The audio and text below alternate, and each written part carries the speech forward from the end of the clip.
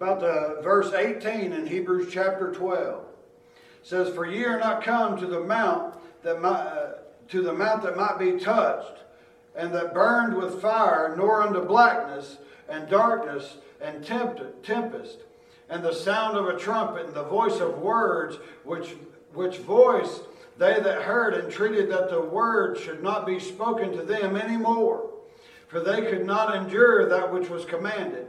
And if so much as a beast touch the mountain, it shall be stoned or thrust through with a dart. And so terrible was the sight that Moses said, I exceedingly fear and quake. But ye are come unto Mount Sion, and unto the city of the living God, the heavenly Jerusalem, and to an innumerable company of angels, to the general assembly and church of the firstborn, which are written in heaven, and to God the judge of all, and to the spirits of just men made perfect, and to Jesus the mediator of the new covenant, and to the blood of sprinkling that speaketh better things than that of Abel. See that ye refuse not him that speaketh, for if they escape not who refused him that spake on the earth, much more shall not we escape if we turn away from him that speaketh from heaven, whose voice then shook the earth, but now he hath promised, saying, Yet once more I shake not the earth only, but also the heaven. And this word, yet once more, signifieth the removing of those things that are shaken, as of things that are made, that those things which cannot be shaken may remain. Wherefore we receiving a kingdom which cannot be moved, let us have grace, whereby we may serve God acceptably with reverence and godly fear, for our God is a consuming fire. And that finishes off the chapter there. So, as I said, beginning of this chapter, we see Jesus Christ being the author and the finisher of our faith. We see that God, the chastisement of God, and how we're to endure those chastisements that might come from God. And then we have a small section of peace. Practicing peace with all men. And then we come to this section that says, For ye are not come unto the mount that might be touched, and that burned with fire, nor unto blackness and darkness and tempest, and the sound of a trumpet, the voice of words, which voice that they heard entreated that the word should not be spoken to them anymore. What mount is this that we're speaking of here? The next section of that says, But ye are come to Mount Sion, and unto the city of the living God. What mountain, though, at the beginning of this passage, are we talking about here? That we read about over in Exodus chapter 19, actually. In Exodus 19, right before the law is given, the Ten Commandments are given in Exodus 20, but in Exodus 19 we see them come to this mount, and we see God give commandment that Moses comes up into the mount, and God is going to command Moses to go down and to sanctify the people. Folks, Moses being a wonderful picture of Jesus Christ in the Old Testament, especially there in Exodus 19, Exodus 20, Exodus 21, and so on. But God calls Moses into the mountain, and he tells him to go down and to sanctify the people. And of course, this is to prepare the people to receive the law that Almighty God is getting ready to give them. But the thing is, here in Hebrews, the writer to the Hebrews, he says that this was a mountain. It was a mountain of fear. It was a mountain that quaked. It was a mountain that the people themselves, the Israelites, they were afraid of not the mountain, but the one that was descending down upon the mountain. For God told Moses, he said, I will come down in the third day. I'll come down and I'll do these things. I'll come down on this third day. But as far as the people that are with you, these people that you have brought up out of Egypt, that I commissioned you to do, as far as all these things go, they are not to come near the mountain. They are not to touch the mountain. If so much as a beast or a man touches touches the mountain, they shall be stoned, or they shall be thrust through, they shall be impaled. Basically, is what the Lord was getting at here. Why was the Lord making such commandment unto Moses? Because Moses was God's elect. Moses was God's chosen. I know that the Jews were God's chosen people. I understand that. But Moses was the deliverer of these people. He is the only one that God commissioned to bring the people up out of the bondage of this place called Egypt and into a place that he called the promised land. Moses was the one to do that. Yeah. Moses was the one going to receive the commandments. And Moses was the one that was going to deliver the law of God unto those people. Jesus Christ, 1,500 years after this, after what we're talking about, Jesus Christ came into a world that was riddled with nothing but sin and heartache and wickedness and evil. Jesus Christ came into the world to preach the things of God, to teach the things of God, to show the ways of God, much the same way that Moses did for these people at Mount Sinai. He simply told them what God wanted. That's what Jesus Christ did as he walked this earth. He showed them what God wanted. I've said it before. Jesus Christ in his ministry here, he represented Almighty God to the people that were here on earth. And now, after he's ascended, now that he sits at the right hand of glory and of power, he represents those people unto God. That's why in the last days, if we come before Jesus Christ as he preached in the Sermon on the Mount, and we say, Lord, Lord, have we not cast out devils in your name? Have we not done this and done that in your name? Jesus Christ can look at those false teachers, look at those false professors, look at those false people and say, depart from me, ye that work iniquity, for I never knew you. I never knew you. What sad words that would be for anyone to hear, to go their entire life thinking that they were in good standing with God, thinking that they were okay with God, but at the end of the way, Jesus Christ tells them to depart, for he never knew them. And folks, that word never in Scripture, it means never. That means that he's talking to people there that never got born again. He's talking to people that were never saved. If Jesus Christ says, I never knew you, that doesn't mean I might have known you 20 years ago, but I don't know you now. That means I never knew you. We were never in fellowship. You never walked with me, never talked with me. I never heard one prayer that you prayed. I never heard any of these things because I never knew you. This is the mount that he's talking about. That's a mount of judgment. That's a mount of fear. That's the mount of that the writer to the Hebrews here is speaking of when he says, ye are not come to the mount that might be touched and that burned with fire, nor into blackness and darkness and tempest. Folks, that's a fearful picture that he's painting there. And it was fearful for a reason. God didn't want those people coming close to the mountain. God didn't want those people coming up and touching the mountain. You know what that tells me? God didn't want them to be stoned. God didn't want them to be thrust through. God didn't want those things to happen to them. When God descended upon the mountain, he descended in a fearful state. He descended in a way that caused those people to tell Moses, you go on, you get what God has to say to us. We don't want any part of this. And that's precisely what Moses did. He went up on the mountain.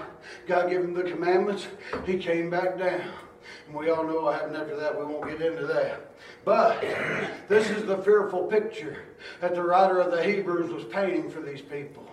This mount that might be touched and that burned with fire, nor into blackness and darkness and tempest, and the sound of a trumpet, the voice of words, which voice they that heard entreated that the word should not be spoken to them anymore.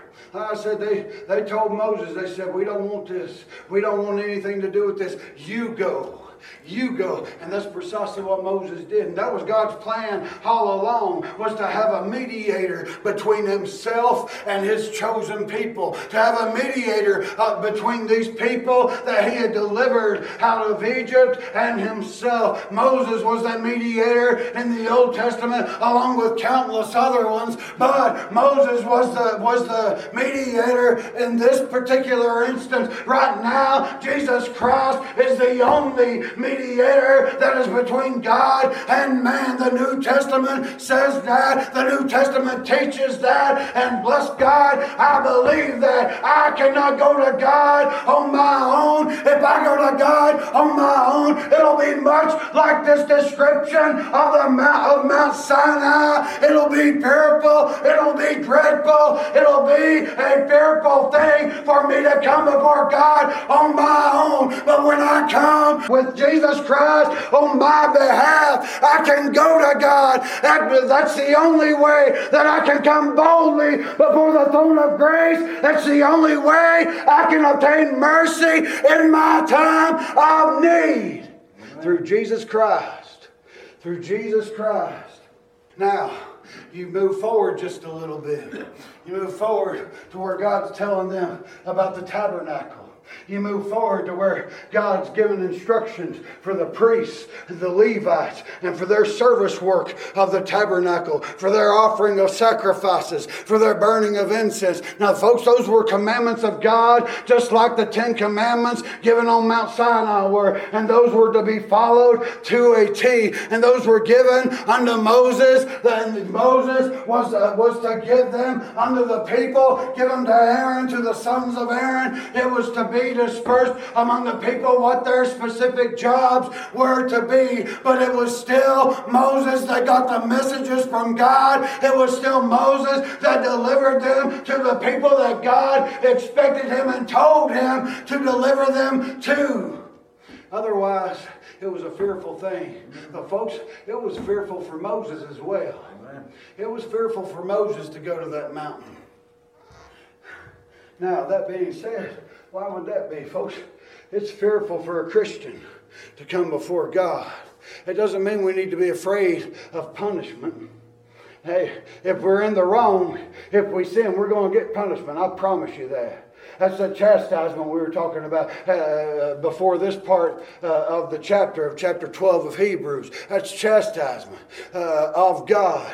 But when we go to God for forgiveness, after He's chastised us, there's no reason to fear Him. I don't think God punishes twice for the same crime. I don't believe that's kind of God. I try my best raising my boys not to punish them twice for the same crime. If I busted their tail in, that was it. Nothing else. I didn't bust their tail and then ground them for a week. Or I didn't ground them and then bust their tail for the exact same thing. I don't think God works that way either. If we get out of line, if we sin, if we get off of the path that God has placed us on, God will chastise us. He'll bust our tail in right back to the house over and over until we come back to Him in remorse. We come back to Him in repentance with a penitent attitude. And that's the whole purpose of the chastisement of God. Amen. And when we come to Him and ask forgiveness, I don't think He's going to say, I ain't quite done with you yet. No. That's precisely why He does that. When He gives the instructions for those that might be caught in sin within the church, He gives instructions for a brother or sister to approach that man or that woman that's in sin. And if they won't hear Him, He's to gather a couple of witnesses, and they're all to go to Him and to call him out in the sin that he's in. And if he still won't hear Him, then they're to bring him before the church. And if he won't hear it after that, what are they to do? They're to cast him out. They're to put him out there. Not that he goes to hell. Not in hopes that he goes to hell. Nothing along those lines. They are to release him unto the devil. Let the devil have his way for it with him so that he comes back to God in repentance. Amen. That's why they do it. And so many in the church world, they say, well, the Bible says just to throw them out there, the devil, let him have them. And God don't want anybody going that route. Right. God wants no one to go to hell. God knows people's going to hell. He's well aware of that. He told us in the Old Testament, told us in the New Testament that would happen. And He also told us why. Because of unrepentant sin. He told us because of an unrepentant heart. He told us in the New Testament it was because these people had never cried out for mercy. These people never acknowledged that Jesus Christ paid the debt for them. That's why the Pharisees were in such bad trouble in the New Testament. They were dependent on their own works, dependent on their own actions, dependent on their own walk. It has nothing to do with my walk. It has to do with the work that Jesus Christ performed upon a cross at Calvary. And that is all I have to depend on. That is it. That is all. And folks, His work on the cross at Calvary, that is what makes it possible for us to not come to Mount Sinai where the law was given, but that we can come to Mount Sion, as the scripture here in Hebrews 12 says. Hey, that's a pleasant place to go to. That's a good place to go to. That's where we receive mercy. That's where we receive grace. That's where we receive forgiveness. That's where we receive all of these things from our God, is at Mount Sion. Why is that? The law was given at Mount Sinai. The law does nothing more. It cannot save us, will not save us, and has never saved a man. Not in the Old Testament, nor in the New Testament did the law ever save a man. It is only Jesus Christ that does that. It is only Jesus Christ that made it possible for that to happen. Keeping the law to a T, as I said, the Sadducees and the Pharisees and the scribes and the chief priests and all these people, they gloated in themselves. They prided themselves on their ability to keep the law, when in all actuality they weren't keeping the law. But before men, they were keeping the law. Before men, they were holy. Before men, they were righteous. But what did Jesus Christ tell the people in the Sermon on the Mount? Unless your righteousness exceeds that of the righteousness of the Pharisees, you shall not inherit the kingdom of God. And those people all around him, they were like, wow.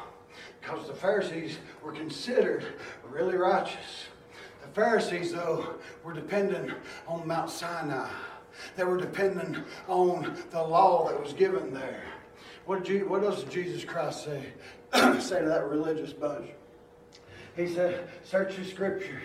In them you think you have eternal life, but they are they which testify of me.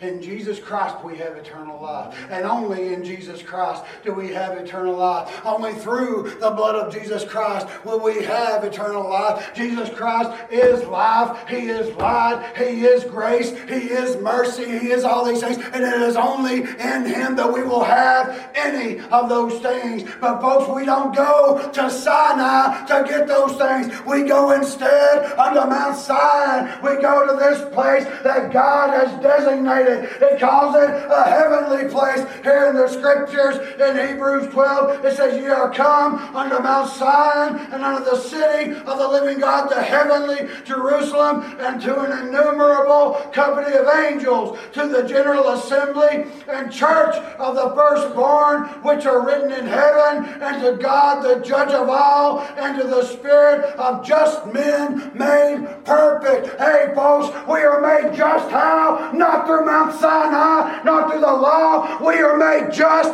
in Jesus Christ. The Bible says that the just shall live by faith. Our faith is not in the law, not in the deeds of the law, the works of the law. Our faith is in Christ and Christ alone. The just made perfect. Am I made perfect when I'm saved? No, absolutely not. It's talking about Mount Sion here. It's talking about this place, Mount Sion, a place of the living God, a heavenly place. It talks about the church of the firstborn, and their names are written in heaven. Folks, I understand that, and I understand, hey, my name's in the Lamb's book of life. Right now, as we speak, if you're born again, your name is in the Lamb's book of life as we speak, but we have not been made perfect yet. We still sin every day of our lives. Folks, that is far from perfect. And you might look out at the world, you might look out at all the evil that's going on, all the human trafficking that's going on, all the drugs, all the drinking, all the prostitution, and say, I'm not as bad as they are. But when you compare yourself to one that walked 33 years on this earth and never had a bad thought about anyone, never sinned, never done anything against the laws of God, then you'll see just how unrighteous you really are. Amen. And that includes me. Amen. We have to compare ourselves with this book. Yeah. And it wasn't just 33 years he's been without sin, or he was without sin either. He has never ever committed sin, and he is the author and the finisher of it all, from beginning to end, from the get-go until far out in the future. He is not, and he has not committed sin, and he will not commit sin. When we compare ourselves with somebody like that, we are unholy. Yeah. And we are wicked, and we are unrighteous. That's why Mount Sinai, really and truly, the only thing Mount Sinai did, it showed us that we needed a deliverer. It showed us that we needed a Savior. Paul makes that clear in the book of Romans when he talks about it. He said the law basically done nothing more than show us that we were sinners and that we needed a Savior. That's all the law did. Paul also wrote to the church of Galatia that the law served as our schoolmaster. But hey, once we graduate that school, once we get that diploma, once we go on our way, there's no more need for the schoolmaster. A saved, born again child of God does not retain salvation by keeping the law. He retains it by the same grace that saved him. Period. It is Mount Sion. Mount Sion that we depend on. Or rather, he that inhabits Mount Sion. Almighty God on Mount Sion.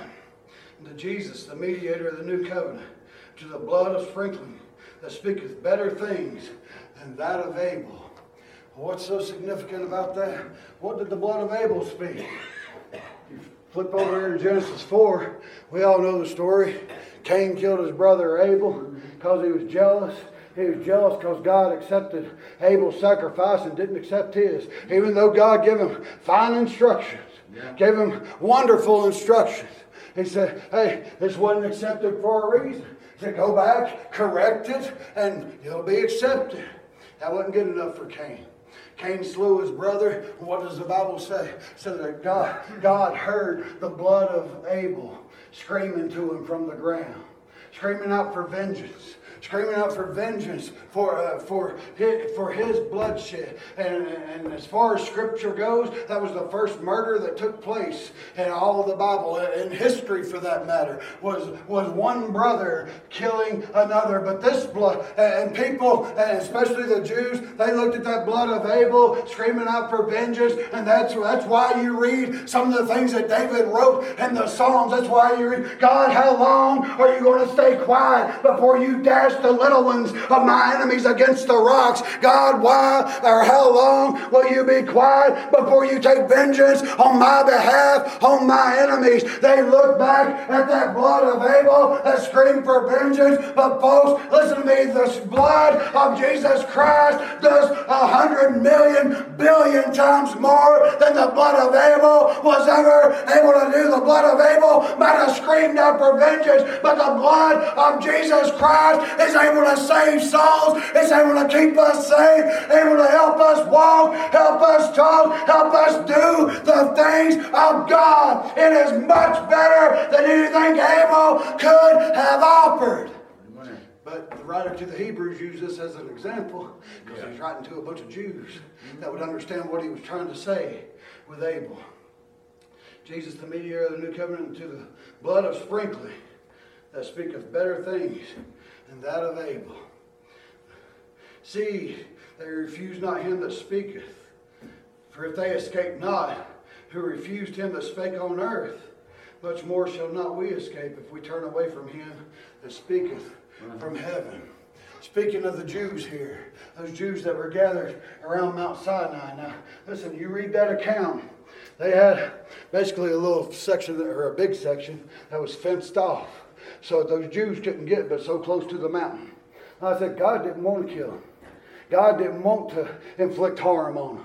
God didn't want to chastise them. He didn't want to do anything along those lines. So he had them build this border so they couldn't come close enough to that mount where the law of God would have to take effect, and they would either be stoned or thrust through. God wanted none of those things. But it says here, it says that see that you refuse not him that speaketh. Who is him that speaketh? That's Jesus Christ. It says, for if they escape not, who refused him that spake on earth. Who was that? That was Moses. What did God tell Moses about what the children of Israel were doing? He said, get you down off the mountain, Moses. These people have done turned to a false god. They gathered up their gold. They made a golden calf. They're down there worshiping around a false god. Go get something done about this matter. And folks, when Moses came into the camp, hey, there was death that happened. There was rebuke that happened. They escaped not. The one that spoke upon the earth, that was Moses. And it says, how much more shall we not escape the one that speaks from heaven? Hey, that's Almighty God speaking from heaven that says, behold, this is my beloved Son in whom I am well pleased. Hear ye him. What did he say? I am the way, the truth, and the life. I am the resurrection. I am the hope. I am everything that you need. Hear ye me. Yeah. How are we going to escape that? If these Israelites go over in the Old Testament, if those Israelites couldn't escape a mere human, Moses. Folks, Moses wasn't a God. And he certainly wasn't God Almighty. Yep. He was a human being that later on a lot of Jews put up on a pedestal and probably would have worshipped him as a god if God himself hadn't buried him and no man knew where his sepulcher was. But he was not a god. He was a human. And those people down there at the bottom of that mountain, they could not escape that, not because of who Moses was, but because of what God had said. Folks, God says in his word, you believe Orville quoted it this morning from Romans chapter 10, that if we confess with our mouth that Jesus Christ is Lord and believe in our heart that God hath raised him from the dead, thou shalt be saved. Folks, what does that tell me? That tells me if we don't do those things, we shall not be saved.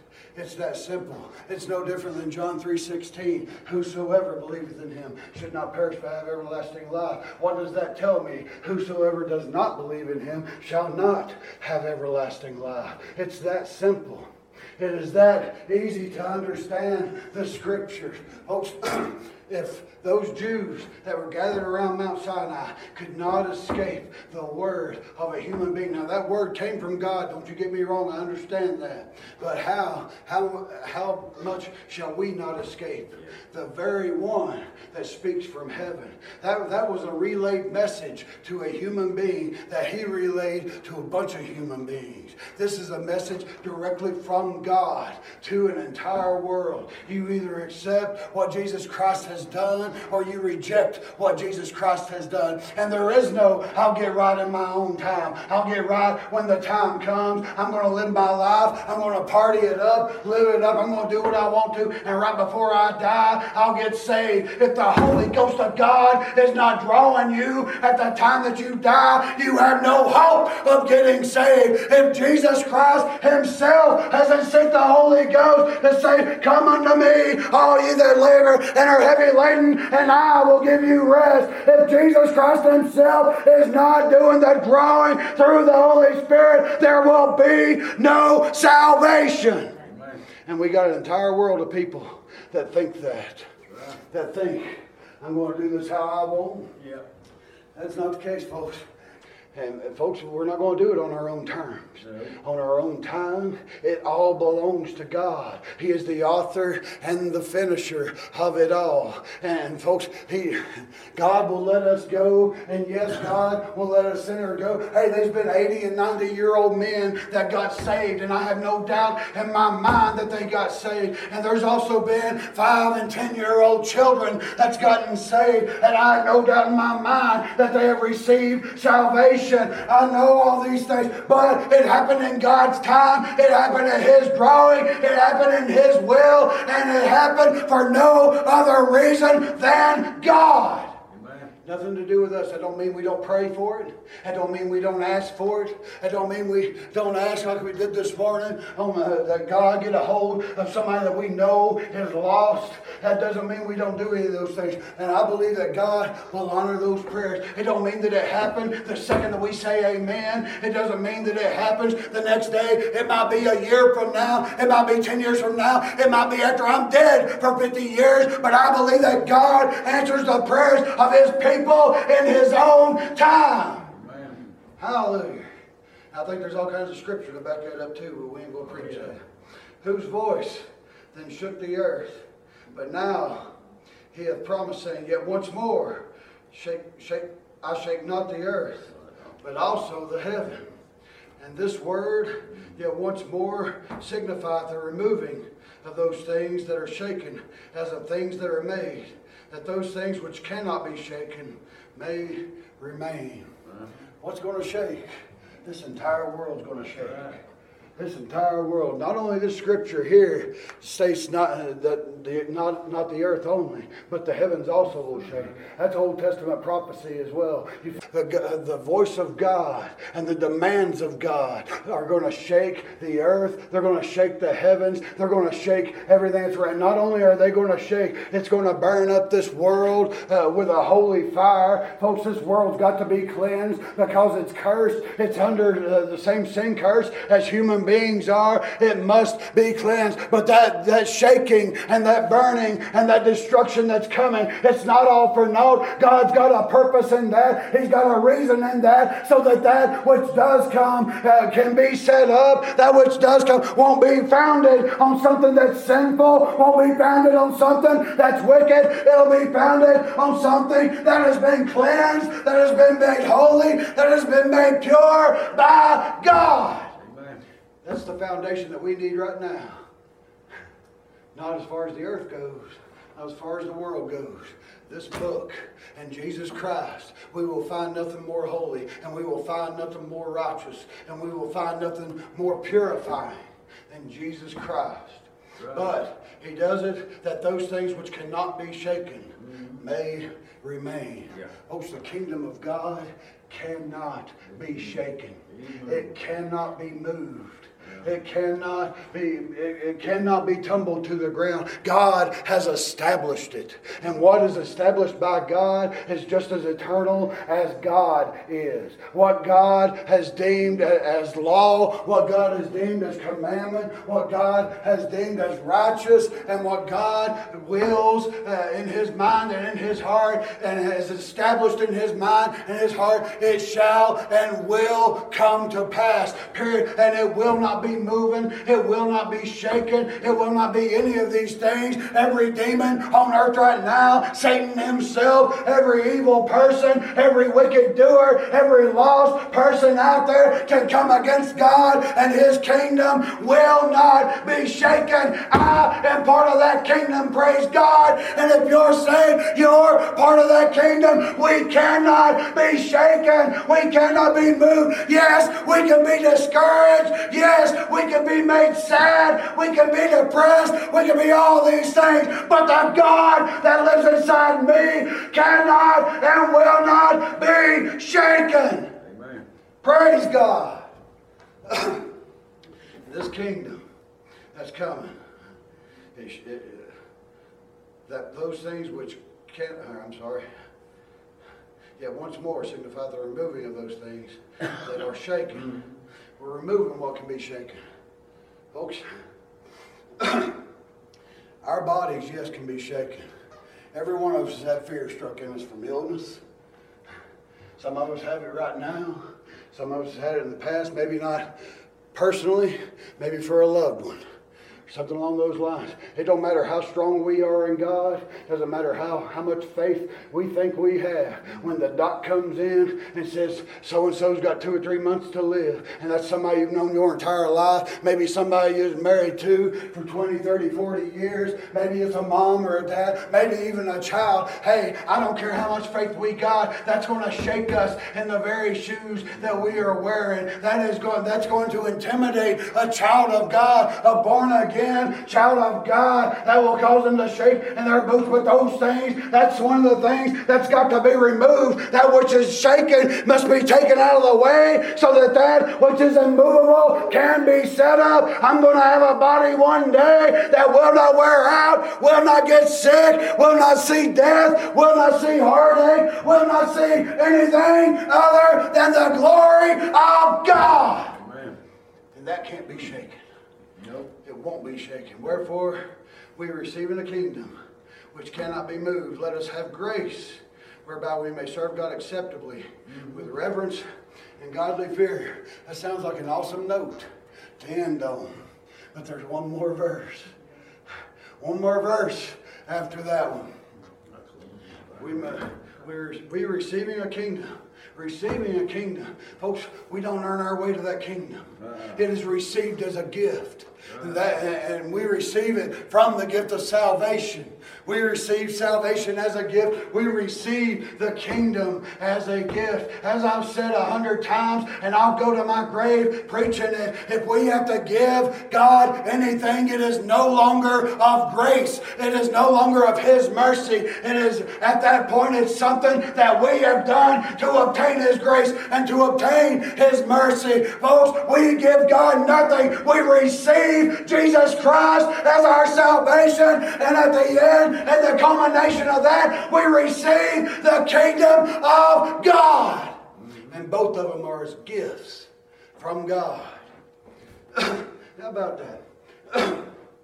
Salvation's a gift that we receive. The kingdom of God is a gift that we receive. Praise God.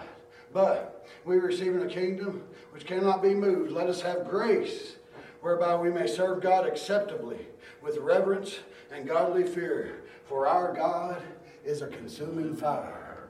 We may serve God with reverence and with godly fear. I've said it before, we can't have godly fear unless we're godly people. It's impossible. You can't have anything godly unless you're a godly person. Period. That goes for fear. That goes for sorrow. That goes for any of those godly things that we find in Scripture. And I've heard it over and over since I've been saved. And I heard it when I was a kid too, but I just didn't put 2 and 2 together then. But since I've been saved, I've heard men stand in the pulpits after they've preached, having an altar call and begging lost people to come to an altar with godly sorrow. Folks, if they're lost, they cannot have godly sorrow no more than a lost person can have godly fear. We cannot have those things. Hey, we can have a fear of God as we're lost. We can have a fear of all kinds of things if we're lost, but not to have godly fear that is only for godly people. Period. I mean, that to say that we can have anything that is godly, being a lost person, is to contradict the entire Word of God. It contradicts the entire Word. Only the godly have godly things. Now, that's not to say it doesn't rain on the just and the unjust. That's not to say that he makes His sun to rise on the just and the unjust, or that He doesn't do that, I should say. But as far as things like sorrow, repentance, fear, the only way we can have those kind of things in a godly manner is to be a godly person. But why do we do that? Why does it say, let us have grace, whereby we may serve God acceptably with reverence and godly fear, for our God is a consuming fire. He begins that with, let us have grace. But let us have grace. Why? Because our God is a consuming fire. The same God that gives us that grace, He is that consuming fire. My God is a consuming fire. That's why I say it probably at least once a month that my God is not a sissy. My God is not some pansy that just sits around. He's certainly not a grandfather figure sitting up there in his lazy boy recliner chuckling at what's going on down in the world. My God is a consuming fire. The book of Exodus says that his very name is jealous. Hey, the Bible also says that his name is holy. The Bible calls him all kinds of things. But folks, my God is a consuming fire. That's why we must have grace to come before him. Without the grace of God, we can't approach God. Without the grace or without the mercy of God, we can't approach God. Without things from God, in particular the blood of Jesus Christ, which is mercy, which is grace shed for an entire world. Without those things, we cannot go to God. Amen. And we'll never get there like that. So the writer says, let us have grace. Whereby, in other words, only by grace will we be able to serve God acceptably with reverence and godly fear. For our God is a consuming fire. Just because we're saved doesn't mean we don't fear God. We should fear him that much more. Yeah. Why is that? Because if we're saved, we have a better understanding of who that God is. We have a whole world of lost folks out there that say, I don't think God will do this. And I don't think God will do that. Folks, it's not based on what we think. And it's not based on what they think. It's based on what thus saith the Word of God. And my Bible says that those that are in Jesus Christ are gonna come to this Mount Sion one day that we've been reading about. And those that are outside of Jesus Christ, they're going to wind up in hell one of these days when they come down to the end of the line. That's the final word from God. Jesus Christ is the final word from God. We either accept Jesus Christ and his atoning work on Calvary's cross, or we reject that work when the Holy Ghost draws us. And if we reject it, we rejected Jesus, we've rejected God, we've rejected the only door to heaven that will ever be. And once we reject that, that is blasphemy against the Holy Spirit. That is the only unpardonable sin that there is in Scripture, is to reject what God has done through Jesus Christ. That's the unpardonable sin. But we do these things as saved, born-again Christians, because our God, I like how the writer phrases that. When he says, let us have grace, he says, for our God. Our God. Hey, folks, he's my God. He is my God. He's still a consuming fire. Therefore, I fear him. I know what he's capable of. I know in this book what he's capable of. I've seen too much destruction come from God in Scripture to believe that he is not a consuming fire, and to think that I can go before him outside of grace that he gives me freely.